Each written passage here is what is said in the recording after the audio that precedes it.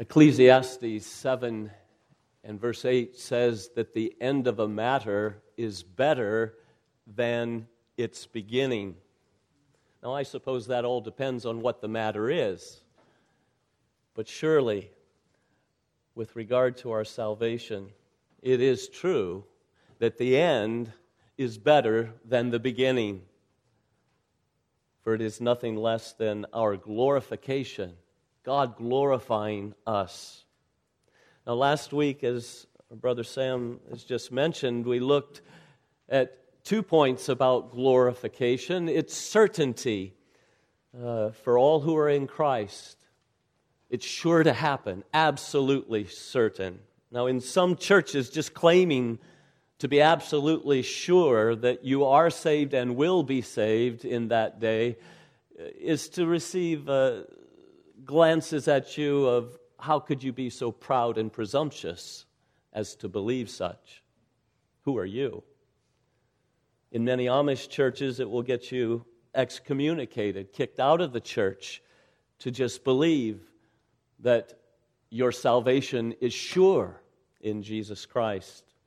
And so what we see is how churches themselves are doing the devil's work of robbing the believer from their birthright, their assurance of salvation. The Apostle Paul, on the other hand, representing the heart of the Lord Jesus, wants all who are in Christ by faith to know beyond a shadow of a doubt that nothing is more certain than your being glorified. And Romans chapter 8 is hammering this home. It begins, "There is therefore now no condemnation for those who are in Christ," and it ends, "There's no separation from Christ's love." And in between are arguments after arguments of why the believer in Jesus is absolutely certain to one day be glorified. Now, the thing that makes our glorification so certain is that all 5 of these links of salvation are acts of God. They're things that God does. Now, if there was any in that link that depended upon what we do, well, then uncertainty would surely be introduced. But it's because these are acts of God that we can be so certain that they will happen. Because God fulfills all His plans. Not one of His purposes shall fail. Amen. Having begun the good work of salvation in you, He will complete it. So that was the certainty, and then we came to the essence of it. What does it mean to be glorified? And indeed, in the broadest sense, it will take all of eternity to unpack that, because it's all that awaits you on the other side.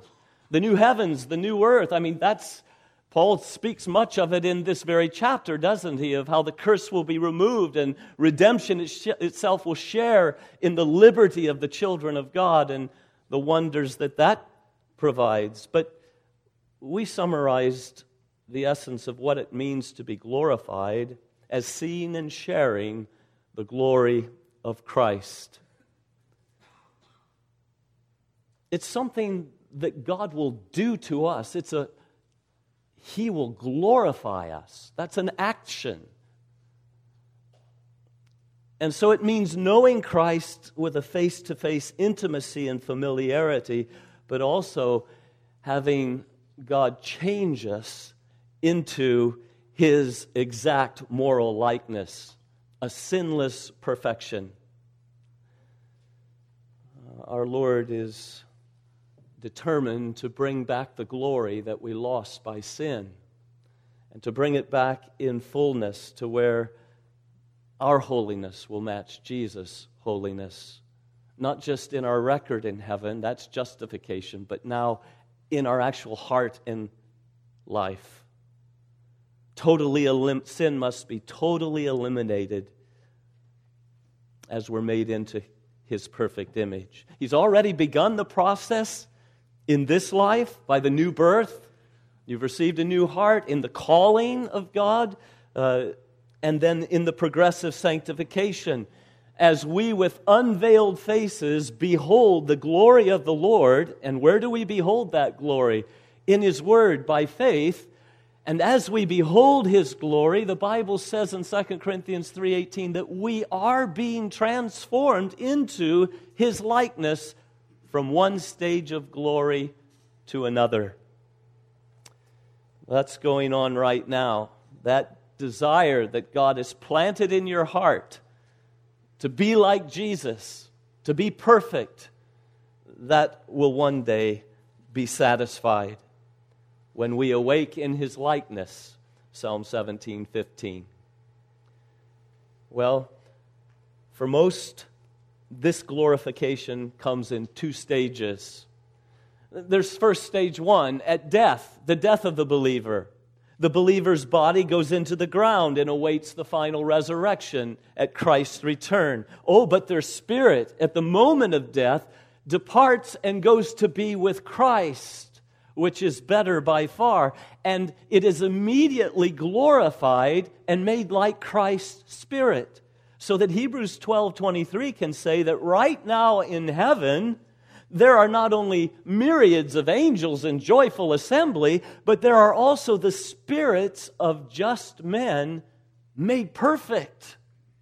Their spirits have already been perfected. Their spirits are as perfect and as morally holy as Jesus right now. That's phase one. But they're not to remain disembodied spirits. God made us spirit-body creatures, and He has a plan for our bodies to be glorified as well. And that's phase two. As I said, for most, the body must wait till the final resurrection when Christ returns. And then our bodies will be raised in perfection, reunited with our perfected spirit, and so in body and spirit we will be perfected, glorified. These lowly bodies that went into the ground will come out like Christ's glorified body. Philippians 3:20 and 21 says, our bodies were sown perishable. They will be raised imperishable, incapable of death. They were sown in weakness. They'll be raised in power. They were sown in dishonor. They will be raised in glory. Glory, you see, is coming for our bodies as well as our spirits. And then it will be seen that Jesus Christ has lost none of those that the Father gave Him, but just as He has promised, has raised them up at the last day. But for believers who are alive at the return of Christ, it will not be two phases. It will all happen at once. As they see Christ returning, and they will be caught up with the Lord in a moment, in a twinkling of an eye. They will be changed, body and spirit, into the likeness of Christ. And just as we have borne the likeness of the earthly man, Adam, so we shall bear the likeness of the man from heaven. Our glorified state, though, is even better than the original state of man. Adam and Eve, though created perfect, were yet capable of falling into sin, and fall they did. But not so the glorified. We will be like the Lord Jesus, made in His image, totally incapable of ever sinning. Well, that's glorification. Forever we will be with the Lord. And we will be very conscious as we meet Him face to face that there is not a spot or wrinkle or any blemish within me, but only the perfect beauty of holiness. And we will see that He is enjoying and delighting in us, and in that image that we are His own handiwork, His own new creation. The hymn says, eternal light, how pure that soul must be. When placed within Thy searching sight, it shrinks not, but with calm delight can live and look on Thee. That's what we're headed to. Not shrinking in His presence, but looking back into His eyes and living with joy unspeakable and full of glory. Well, that's what it means to be glorified. Its certainty, its essence. Now for today, its influence. Its influence. Though our glorification is future, it's to have a profound influence on our lives today. We were never meant to live as Christians without knowing the certainty of our future glory. And so something this great and glorious should stir you and affect you. I've got 4 ways that it should affect you this morning. In the first place, it should move you to make your calling and election sure. Listen how Peter puts it in 2 Peter 1:10. Therefore, my brothers, be all the more eager to make your calling and election sure. Is this seeing and sharing in Christ's glory forever and ever in a new heaven and new earth, is that a reality? Then make sure that you'll be there and share in it. That's the first application. Be sure that you're one of these that's going to be glorified. Make your calling and election sure. How do you do that? Well, as we said several weeks ago, you can't go back to look into the book of God in His eternal decree when He chose those that He would save and when He foreknew them and predestined them to be conformed to the image of Christ. We can't pry into that. Neither can we find ourselves directly in the future and somehow look into the future and see ourselves, oh yes, there I am in heaven. We're forbidden. That's a secret of God. But there is a way that we can make our calling and election sure, and it's by our calling. We make our election sure by making our calling sure. Have you been effectually called to Jesus Christ? Not just invited, as all are invited, but by a supernatural power of the Holy Spirit actually brought to Jesus Christ and faith in Him. Has the word of the gospel come to you with such power that you were drawn to Jesus Christ and to put all your hopes for salvation in Him? Paul told the Thessalonian believers that's how he knew that they were chosen. That's how he knew that they were the elect of God. 1 Thessalonians 1:4-5. For we know, brothers, loved by God, that He has chosen you. Before the creation of the world, He chose you. Why? Because when our gospel came to you, it came not simply in word, but it came with power. It came with the Holy Spirit. It came with deep conviction, and it came with such power that you didn't just sit there and hear the invitation and say, not today. No, you came to Jesus Christ. You turned from your idolatry, all the God substitutes, and you trusted in Jesus Christ to save you. That's your effectual call. And because you have been called, Paul says, I know that you were one of the elect. You were one of the chosen, because there's no break in that chain of salvation. If you've been called, you've been predestined. If you've been predestined, you've also been foreknown. Well, this is the way that you make your calling and election sure. That faith that you put into Christ also justified you. God declared you righteous. And those He justified, He also glorified. So that's how you can know that you're going to be there in that day. Make sure of it, Peter says, to the brothers. You who are brothers and sisters in Christ, don't be doubting this. Have you received the Word of God to assure you that this salvation is yours? That's why God has Romans 8 in our Bibles as well as many other passages. God wants you to be assured, child of God, of your glorification. And lost friend, this amazing salvation is being offered to you again this morning. The offer is free. It's sincere. If you will come to Christ, He will never reject you. But there is a question in the Bible: how will you escape if you neglect so great a salvation? Well, you simply won't escape. There is no other way. There is no other name. There is no other lamb that God has accepted on the altar of Calvary to wash away your crimson stains and sins. So neglect the call no longer, but right now where you're sitting, cast your soul on Jesus. Trust in Him for eternal life. And you will join these who are sure that one day we will be glorified. So that's the first influence. Is there such a thing as glorification? Then make your calling and election sure, brothers. Secondly, rejoice in hope of the glory of God. Now, this is why we read Romans chapter 5. The future glory of living with Christ that will soon be yours, Christian, is to splash some of its joy back into this present life.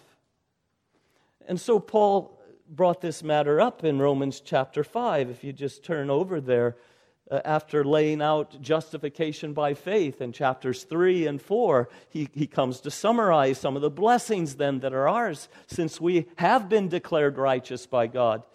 He says in chapter 5 and verse 1, therefore, since we have been justified through faith, we have peace with God through our Lord Jesus Christ. God is no longer in opposition with me. We have peace. We've been reconciled. That's not all we have. We also have joy. And that's what he says later on in verse 2. Being justified, we have peace, but being justified, we also can rejoice in hope of the glory of God. Because all whom God justifies, He also glorifies. So the fruit of justification is not only peace with God, it's joy in God, that I can be joyful because I know one day I will experience seeing and sharing in the glory of God. Rejoicing in the hope of the glory of God. Now we've heard of that great joy in Jude chapter 24 when Christ will present you before His glorious presence without sin and with great joy. It will be great joy. And some of that joy that we are to experience in the future is to be ours here and now, enabling us to rejoice even in our suffering, as he says here in verse 3. Not only so, but we also rejoice in our sufferings. The glory is such that even in our sufferings, even in our trials and troubles here and now, we can rejoice. Think of the schoolboy, and he's laboring away at his math test, and it's the last week of school. Is there not some anticipation and joy for that boy in knowing that next week I'll be down fishing and I won't be sitting here in the class? Already, that which is coming joy has been brought into his present experience. That pregnant mother, and it's hot July, and she's a week overdue, and that baby's still not here, and all the troubles of that. Yet it's the joy of thinking of that, holding that child, and that joy can help her in her present struggle. Take the hardworking farmer. There he is out working all night long to get the seed in the ground or to get it cultivated before the rain. And what keeps him going? There's something about the joy of the coming harvest that spills over into his earlier works. I have a friend who's going to retire shortly. And his present job is full of stress and problems that wear him out. And so he made a paper chain. Kids, you know what a paper chain is. And so every day left at work is one link. And every night he comes home and he tears off a link. And he finds a certain joy in that. Because the chain's getting shorter. And something of the joy of what's going to be when he tears that last link is now spilling over into his difficult life and helping him to endure another day. Well, that's it, you see. Child of God, the glory that is coming is so amazingly full of joy that however many days we have left, it won't be long and we'll be going home.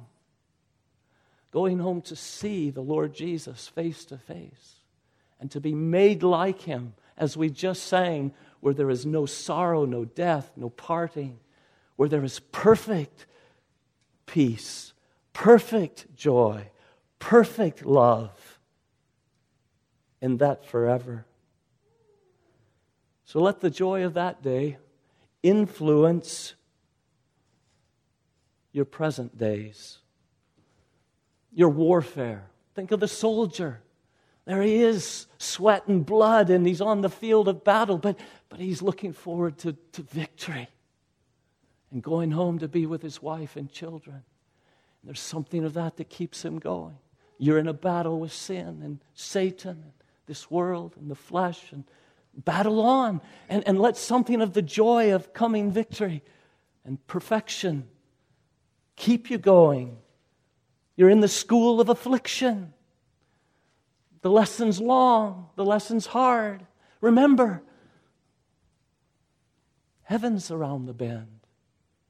There's hills of difficulty that you're climbing, doubting castles, giant despair, slough of despond, valleys of tears, disappointment, frustrations, and losses. But let it remind you, it won't be long. And all of that will be undone, and undone forever. As we look at Romans 8, we've been here several months now. The whole context, it's becoming clear, the context is that of suffering. He picks up this theme in verse 17, and he'll carry it on to the end of the chapter.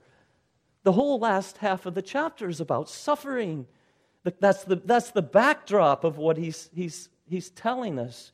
But in chapter 8 and verse 17 and 18, that we will be co-heirs with Christ if indeed we share in his sufferings, in order that we may also share in his glory.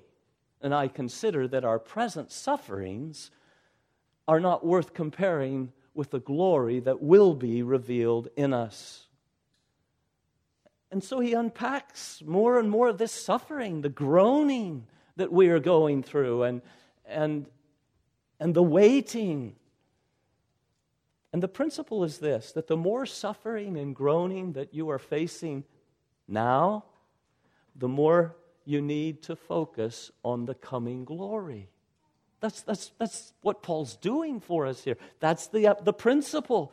You've got it hard now. Rest is coming. You're struggling with sin now. Sinlessness is coming.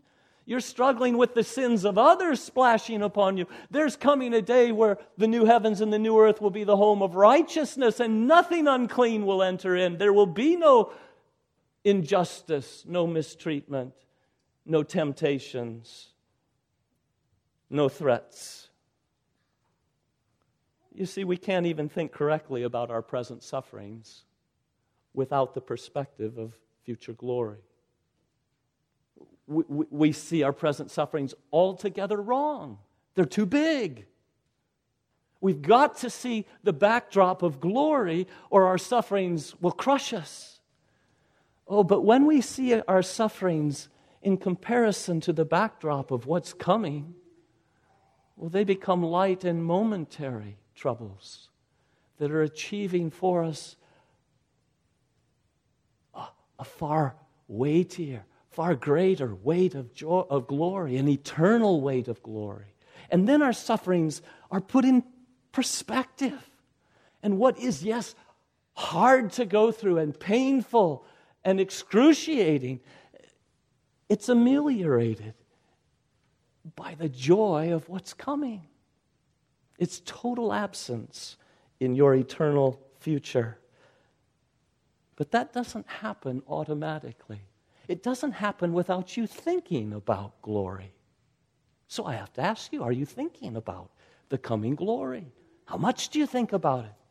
Are you visiting the coming glory often to keep your trials and troubles in perspective? If not, then I don't expect to find you rejoicing in your sufferings.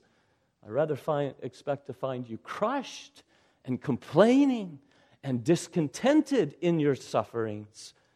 Oh, but if you are looking to the coming glory, I expect to find you rejoicing, even in your sufferings, and even through your tears, though sorrowful, yet rejoicing. And that's the wonder of the Christian life, that we can be weeping our eyes out and yet have a deeper joy and peace in our hearts because of what's coming.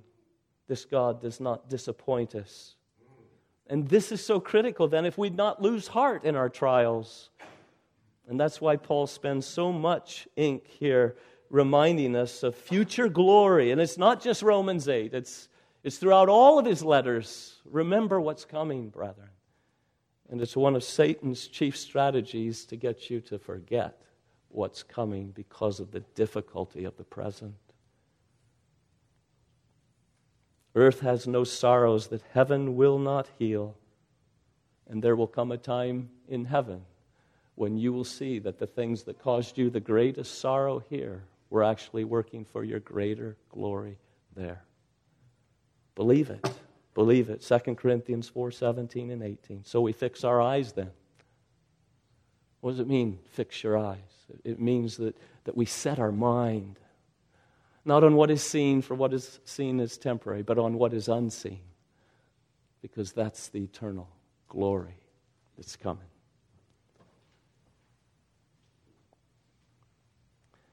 And you see, this is why we can be sure, why we can start Romans 8:28 with those first three words, and we know. How can we know that God is working all things together for good? We know it because we know the good that's coming. And it cannot fail. So rejoice in the hope of the glory of God, remembering that the joy of the Lord is no small thing. It's not an accessory to the Christian life. The joy of the Lord is your strength. It's the power. It's that which will energize you in the Christian life. The joy of the Lord is your strength to endure suffering. The joy of the Lord is your strength to endure persecution and trial, to wait patiently for your best things, to persevere to the end with no good in sight, to keep doing the hard right, though there are no present rewards, to labor on, to suffer on. You know, it was that forward look at the coming glory that got poor Asaph out of his troubles in Psalm 73. As he looked around him, and all he had was trouble every morning. He woke up to it every day. There it was, staring him in the face. And he looked over at the wicked, and he saw them without troubles. And he started to envy them. And his feet started to slip, which is to say, he was ready to chuck it all and to join the wicked in this present search for peace and joy. What got him out of that? Well, he went in the sanctuary, and there he saw the end of the wicked, and he saw his end. And, that fixed it all for poor Asaph. And he says, those who are far from you will perish. You'll destroy all who are unfaithful to you. But as for me, it's good to be near God, to have him as my portion forever. You guide me with your counsel, and afterward you will receive me into glory. You see what helped him out of that mess he was in? You're guiding me and leading me and holding me and taking me through this life with your counsel, but there's an afterward for the believer. Afterward you'll receive me into glory. And he was jerked out of his funk and his slippery feet, and counted God as his great delight.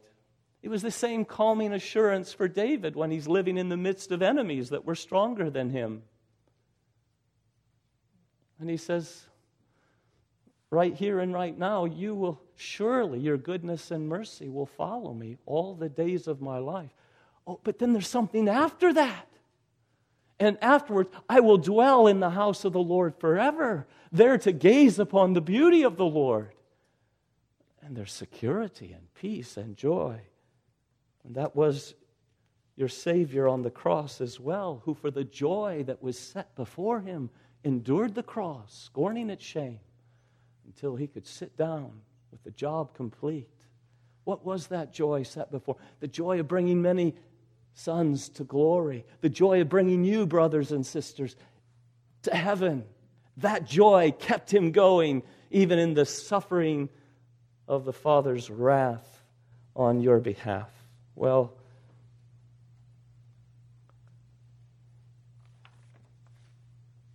the joy of glory is to give you endurance to the end, even as it did for Jesus. But you must think about it to know its influence.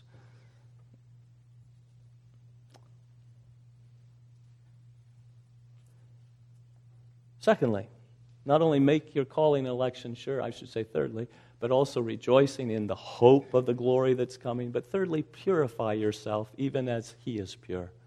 Now, again, I'm just lifting this right out of Scripture. We saw this last application out of Romans 5:2. This comes to us from 1 John 3:2 and 3. And you're familiar with the passage. Dear friends, now we are children of God, and what we will be has not yet been made known. But we know that when He appears, we shall be like Him. We know that much. For we will see Him as He is. And we often period there and don't go on, but it doesn't stop there. It goes on to say, we know that when He appears, we shall be like Him, for we shall see Him as He is. Everyone who has this hope in Him purifies himself even as He is pure. Isn't that interesting? Everyone who has this confident expectation of seeing Jesus and being made like Him, every one of them are purifying themselves. Present tense, right now. Even as Jesus is pure. How do you know if you're going to be one of those who are to be glorified? Who is it that when they see Christ will be made like Him? John says it's obvious. It's everyone who's purifying themselves. That's what the hope does. That's what the confident assurance that glory's coming does for the person. It makes him pursue holiness, purity of life. Now, consider the thinking of many professing Christians as they look at this whole matter of glorification. It goes like this. Well, if when Christ appears, I'm going to be changed immediately into His perfection, His likeness in a perfect way, then there's no use for me here and now trying to perfect myself and trying to purify myself. I'll just wait and let Him do the whole thing at the end, right? That's logical, isn't it? But it's the devil's logic. Because everyone, without exception, who has this hope of one day being glorified is showing that by right now purifying himself even as he is pure. So in other words, the hope again, the sure certainty of glory that's coming is an animating, energizing hope. It doesn't make you sit back passive and say, well, I'm sure glad He's going to do the whole deal when I see Him face to face. No inactivity here. It rather spurs you on right now to be pursuing that goal of purity, of sinlessness. John says it in 1 John chapter 2. 1 John 2, I write these things to you that you sin not. That's the goal of my writing to you. Not that you sin a little, but that you sin not. That's what we're pursuing. But if any man does sin, well, then we have an advocate with the Father. But the goal is to purify ourselves. And this glorious hope spurs us on to right now aim at purity of life, moral transformation into the likeness of Christ.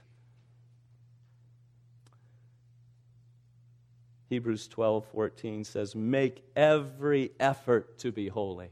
That doesn't sound like wait till heaven and He'll do it all then. No, right now, make every effort to be holy. Without holiness, no one will see the Lord. So we're to pursue this Christ-like purity of heart and life right now. It's the sure sign of all who have been effectually called and justified and will one day be glorified. They're busy about purifying themselves.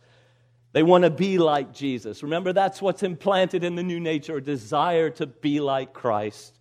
And that desire will not be denied them. Heaven is a prepared place for a prepared people, a people who are preparing themselves for heaven by purifying themselves. He is holy. I'm going to see the Holy One. I want to be like Him. I want to be more like Him. And I'm pressing in even now after holiness, purity. Well, how do you purify yourself then? And again, let me just remind, that's the Holy Spirit's language. It's not my sermon notes. It's 1 John 3:3. That they purify themselves. Now, I know that sounds a bit odd to our ears, but hear me out. How do you purify yourself? Well, let me say it right up front. It's not something done apart from God. That's impossible. Job asked, who can bring what is pure out of the impure? Answer, no one. So it's not talking about the non-Christian here. He's talking about those who, when they see Christ, they will be like Him. These are the children of God. He's writing to the children of God in 1 John 3. They've been born again. They've been justified by faith. The Holy Spirit dwells in them and is working. But they're not yet perfect, so they still have sins to be purified. Daily sins. And Philippians 2:12 and 13, Paul commands believers, work out your salvation with fear and trembling, because it is God who is at work within you, giving you both the desire and the power to do what pleases Him. It's not something that you just sit back and God does without your effort. No, we must be working out our salvation. We must be purifying ourselves and know that any purifying that we do, it is God working in us, giving us both the desire, the will, and the power to do. So how do you purify yourself, Christian, of your daily dirt of sin? Well, you do it by coming daily to Christ, the fountain that is open for sin and uncleanness. And there you wash your crimson stains, and they become whiter than snow, because the blood of Jesus, God's Son, cleanses from every sin, 1 John 1:7, and 2 verses later, if we confess our sins. Right now as Christians, if we confess and we say, God, what I did was wrong, what I thought was evil, He is faithful and just to forgive us our sins and to purify us from all unrighteousness. How do you purify yourself? You confess your sins and you receive purification as well as forgiveness. So we purify ourselves as we cry with David in Psalm 51, cleanse me with hyssop and I shall be clean. Wash me and I shall be whiter than snow. Create in me a pure heart. There it is, a pure heart. How do you purify yourself? You go to God and ask Him to purify your heart. And we receive from Christ the free gift of forgiveness and purification from sin. How do we purify ourselves? Well, with the cleansing agent of God's holy word. John 15:3, Jesus says to His disciples, you are clean because of the word I have spoken to you. John 17:17, He's praying to His Father, sanctify them, make them holy. How? Through your word. Through your word. 1 Thessalonians 2:13, the word of God which is at work in those who believe. It's at work. There's an active ingredient doing something. The word of God. How can a young man cleanse his way? By taking heed according to your word. Your word have I hid in my heart that I might not sin against you. That's how a young man keeps his way pure. That's how an old man keeps his way pure. It is through the word of God, the cleansing agent. What place does the Bible have in your daily life then, I must ask? Because it's in the Bible that we see the glory of our Lord, and as we see Him, we are being changed from one stage of glory to another, being purified, you see, into His likeness. That's how we purify ourselves, through the Word, through prayer, through confession of sin, and then through worship. In worship, we focus upon the glory of God. And it's as we see His glory that we are being changed. Worship is a transformational activity. How many times have you come in discouraged and weighed down and you've gone home with some spring in your step? Something happened. You met God here. He did something to you. Yes, and that's true in the area of purity too. There is something about meeting with the thrice holy God that makes us want to be like Him. And so we are purifying ourselves.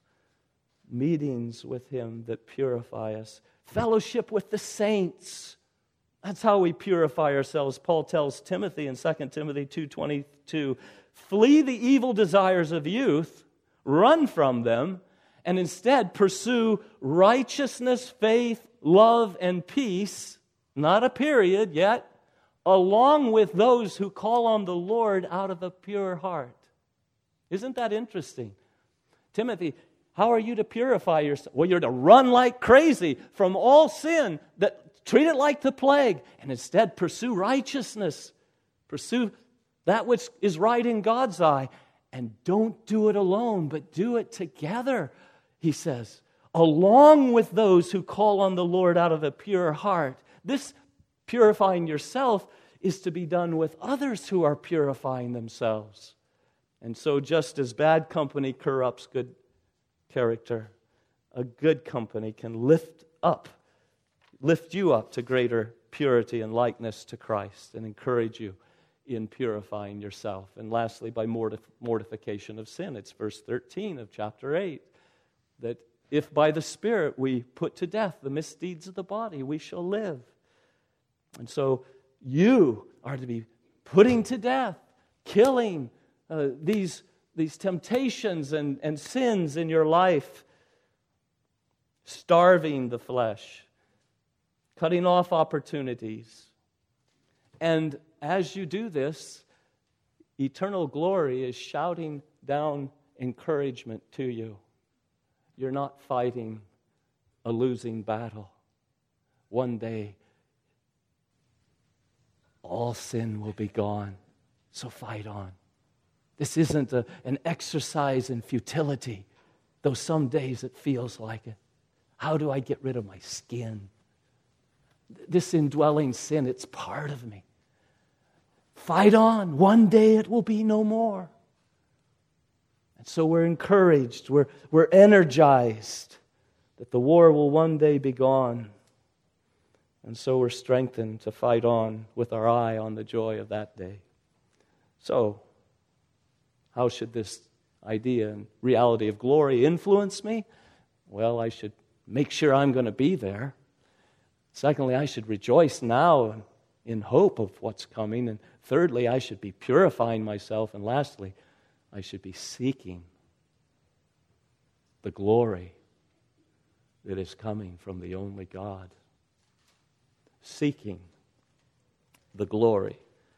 You know, it's interesting that the last phase of our salvation is called us being glorified. Does that not shock some of you when we've learned that our whole purpose in life and chief end is to glorify God and to enjoy Him forever? That when we are looking at this panorama of salvation, we see that the last link is God glorifying us. Well, let me walk you through that to hopefully put it in context. All men are glory seekers. But there's two different kinds, and that makes all the difference in the world. There are those who seek glory from men, and there are those who seek glory from God. And Jesus says this in John 5:41 to the Jewish leaders of His day, I do not accept praise from men. Now the word there for praise is doxa. It means glory, honor, praise. Take your pick. Jesus is saying, I do not receive glory, honor, praise from men.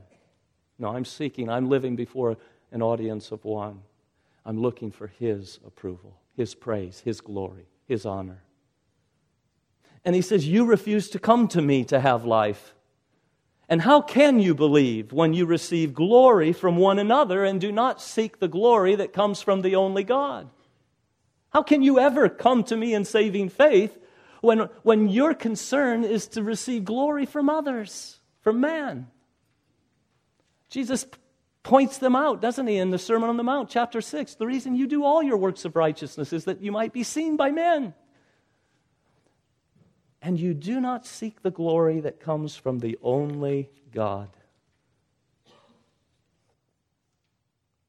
Jesus later in chapter 12 of John talks about John talks about many even among the leaders believed in him, but because of the Pharisees they would not confess their faith for fear that they would be put out of the synagogue, for they loved the praises of men more than the praises from God. They loved the glory that men gave them rather than the glory that God gives them. But you see, according to Jesus, it is a virtue to love and seek the glory that comes from the only God.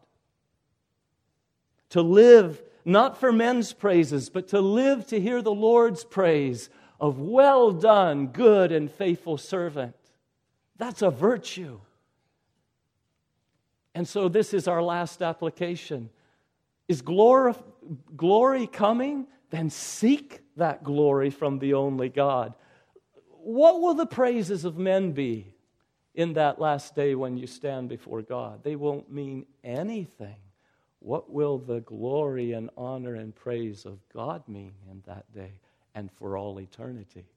Oh, it will mean glory for us. He will glorify us. He's not going to have people seeking His glory to be confounded and disappointed. No, He will glorify those who have sought the glory that comes from the only God. Paul speaks of the same thing in Romans chapter 2, the day of God's righteous judgment. God will give to each person according to what he's done. To those who by persistence in doing good seek glory, honor, and immortality, they're seeking glory, honor, and immortality, He will give eternal life. It's right to seek glory. It is right to seek honor. It is right to seek immortality if it's from God. But for those who are self-seeking and who reject the truth and follow evil, there will be wrath and anger. Romans 2, 6-8. Peter says the same thing in chapter 1. That these trials have come to call your faith into exercise so that it might prove genuine in the end and result in praise, honor, and glory when Jesus Christ is revealed. That praise, honor, and glory might be yours that you've been seeking all your life, even through the hardest trials that you've faced. So we're all glory seekers. But what kind of glory are you seeking? The glory that comes from man or the glory that comes from the only God? The glory of man is so fickle and will one day mean nothing. The glory that comes from the everlasting God will never fade away. Are you longing and seeking and looking for the day when Jesus and you will lock eyes face to face? And do you want to receive His well done? Then right now, seek it, love it, pursue it, go for it. You will not be disappointed. Oh, but someone says, Pastor John, won't that make us proud if God's going to glorify us? Well, remember, we're sinless. There is no pride left. And we will know in that day, like we have never known in these days, that if there's any likeness of Jesus in us whatsoever, it's all due to God. It's His work in us, strengthening us to pursue purity, likeness to Jesus. For from Him, through Him, and to Him are all things. To Him be the glory forever and ever. And when you are glorified, oh, how God the Father, Son, and Holy Spirit will be glorified. You in heaven, you sinless, how did that happen? and we'll cast our crowns at his feet, and we'll give him all the praise, honor, and glory. Now may the God of hope fill you with all joy and peace as you trust in him. And may he cause you to overflow with hope by the power of the Holy Spirit. Amen.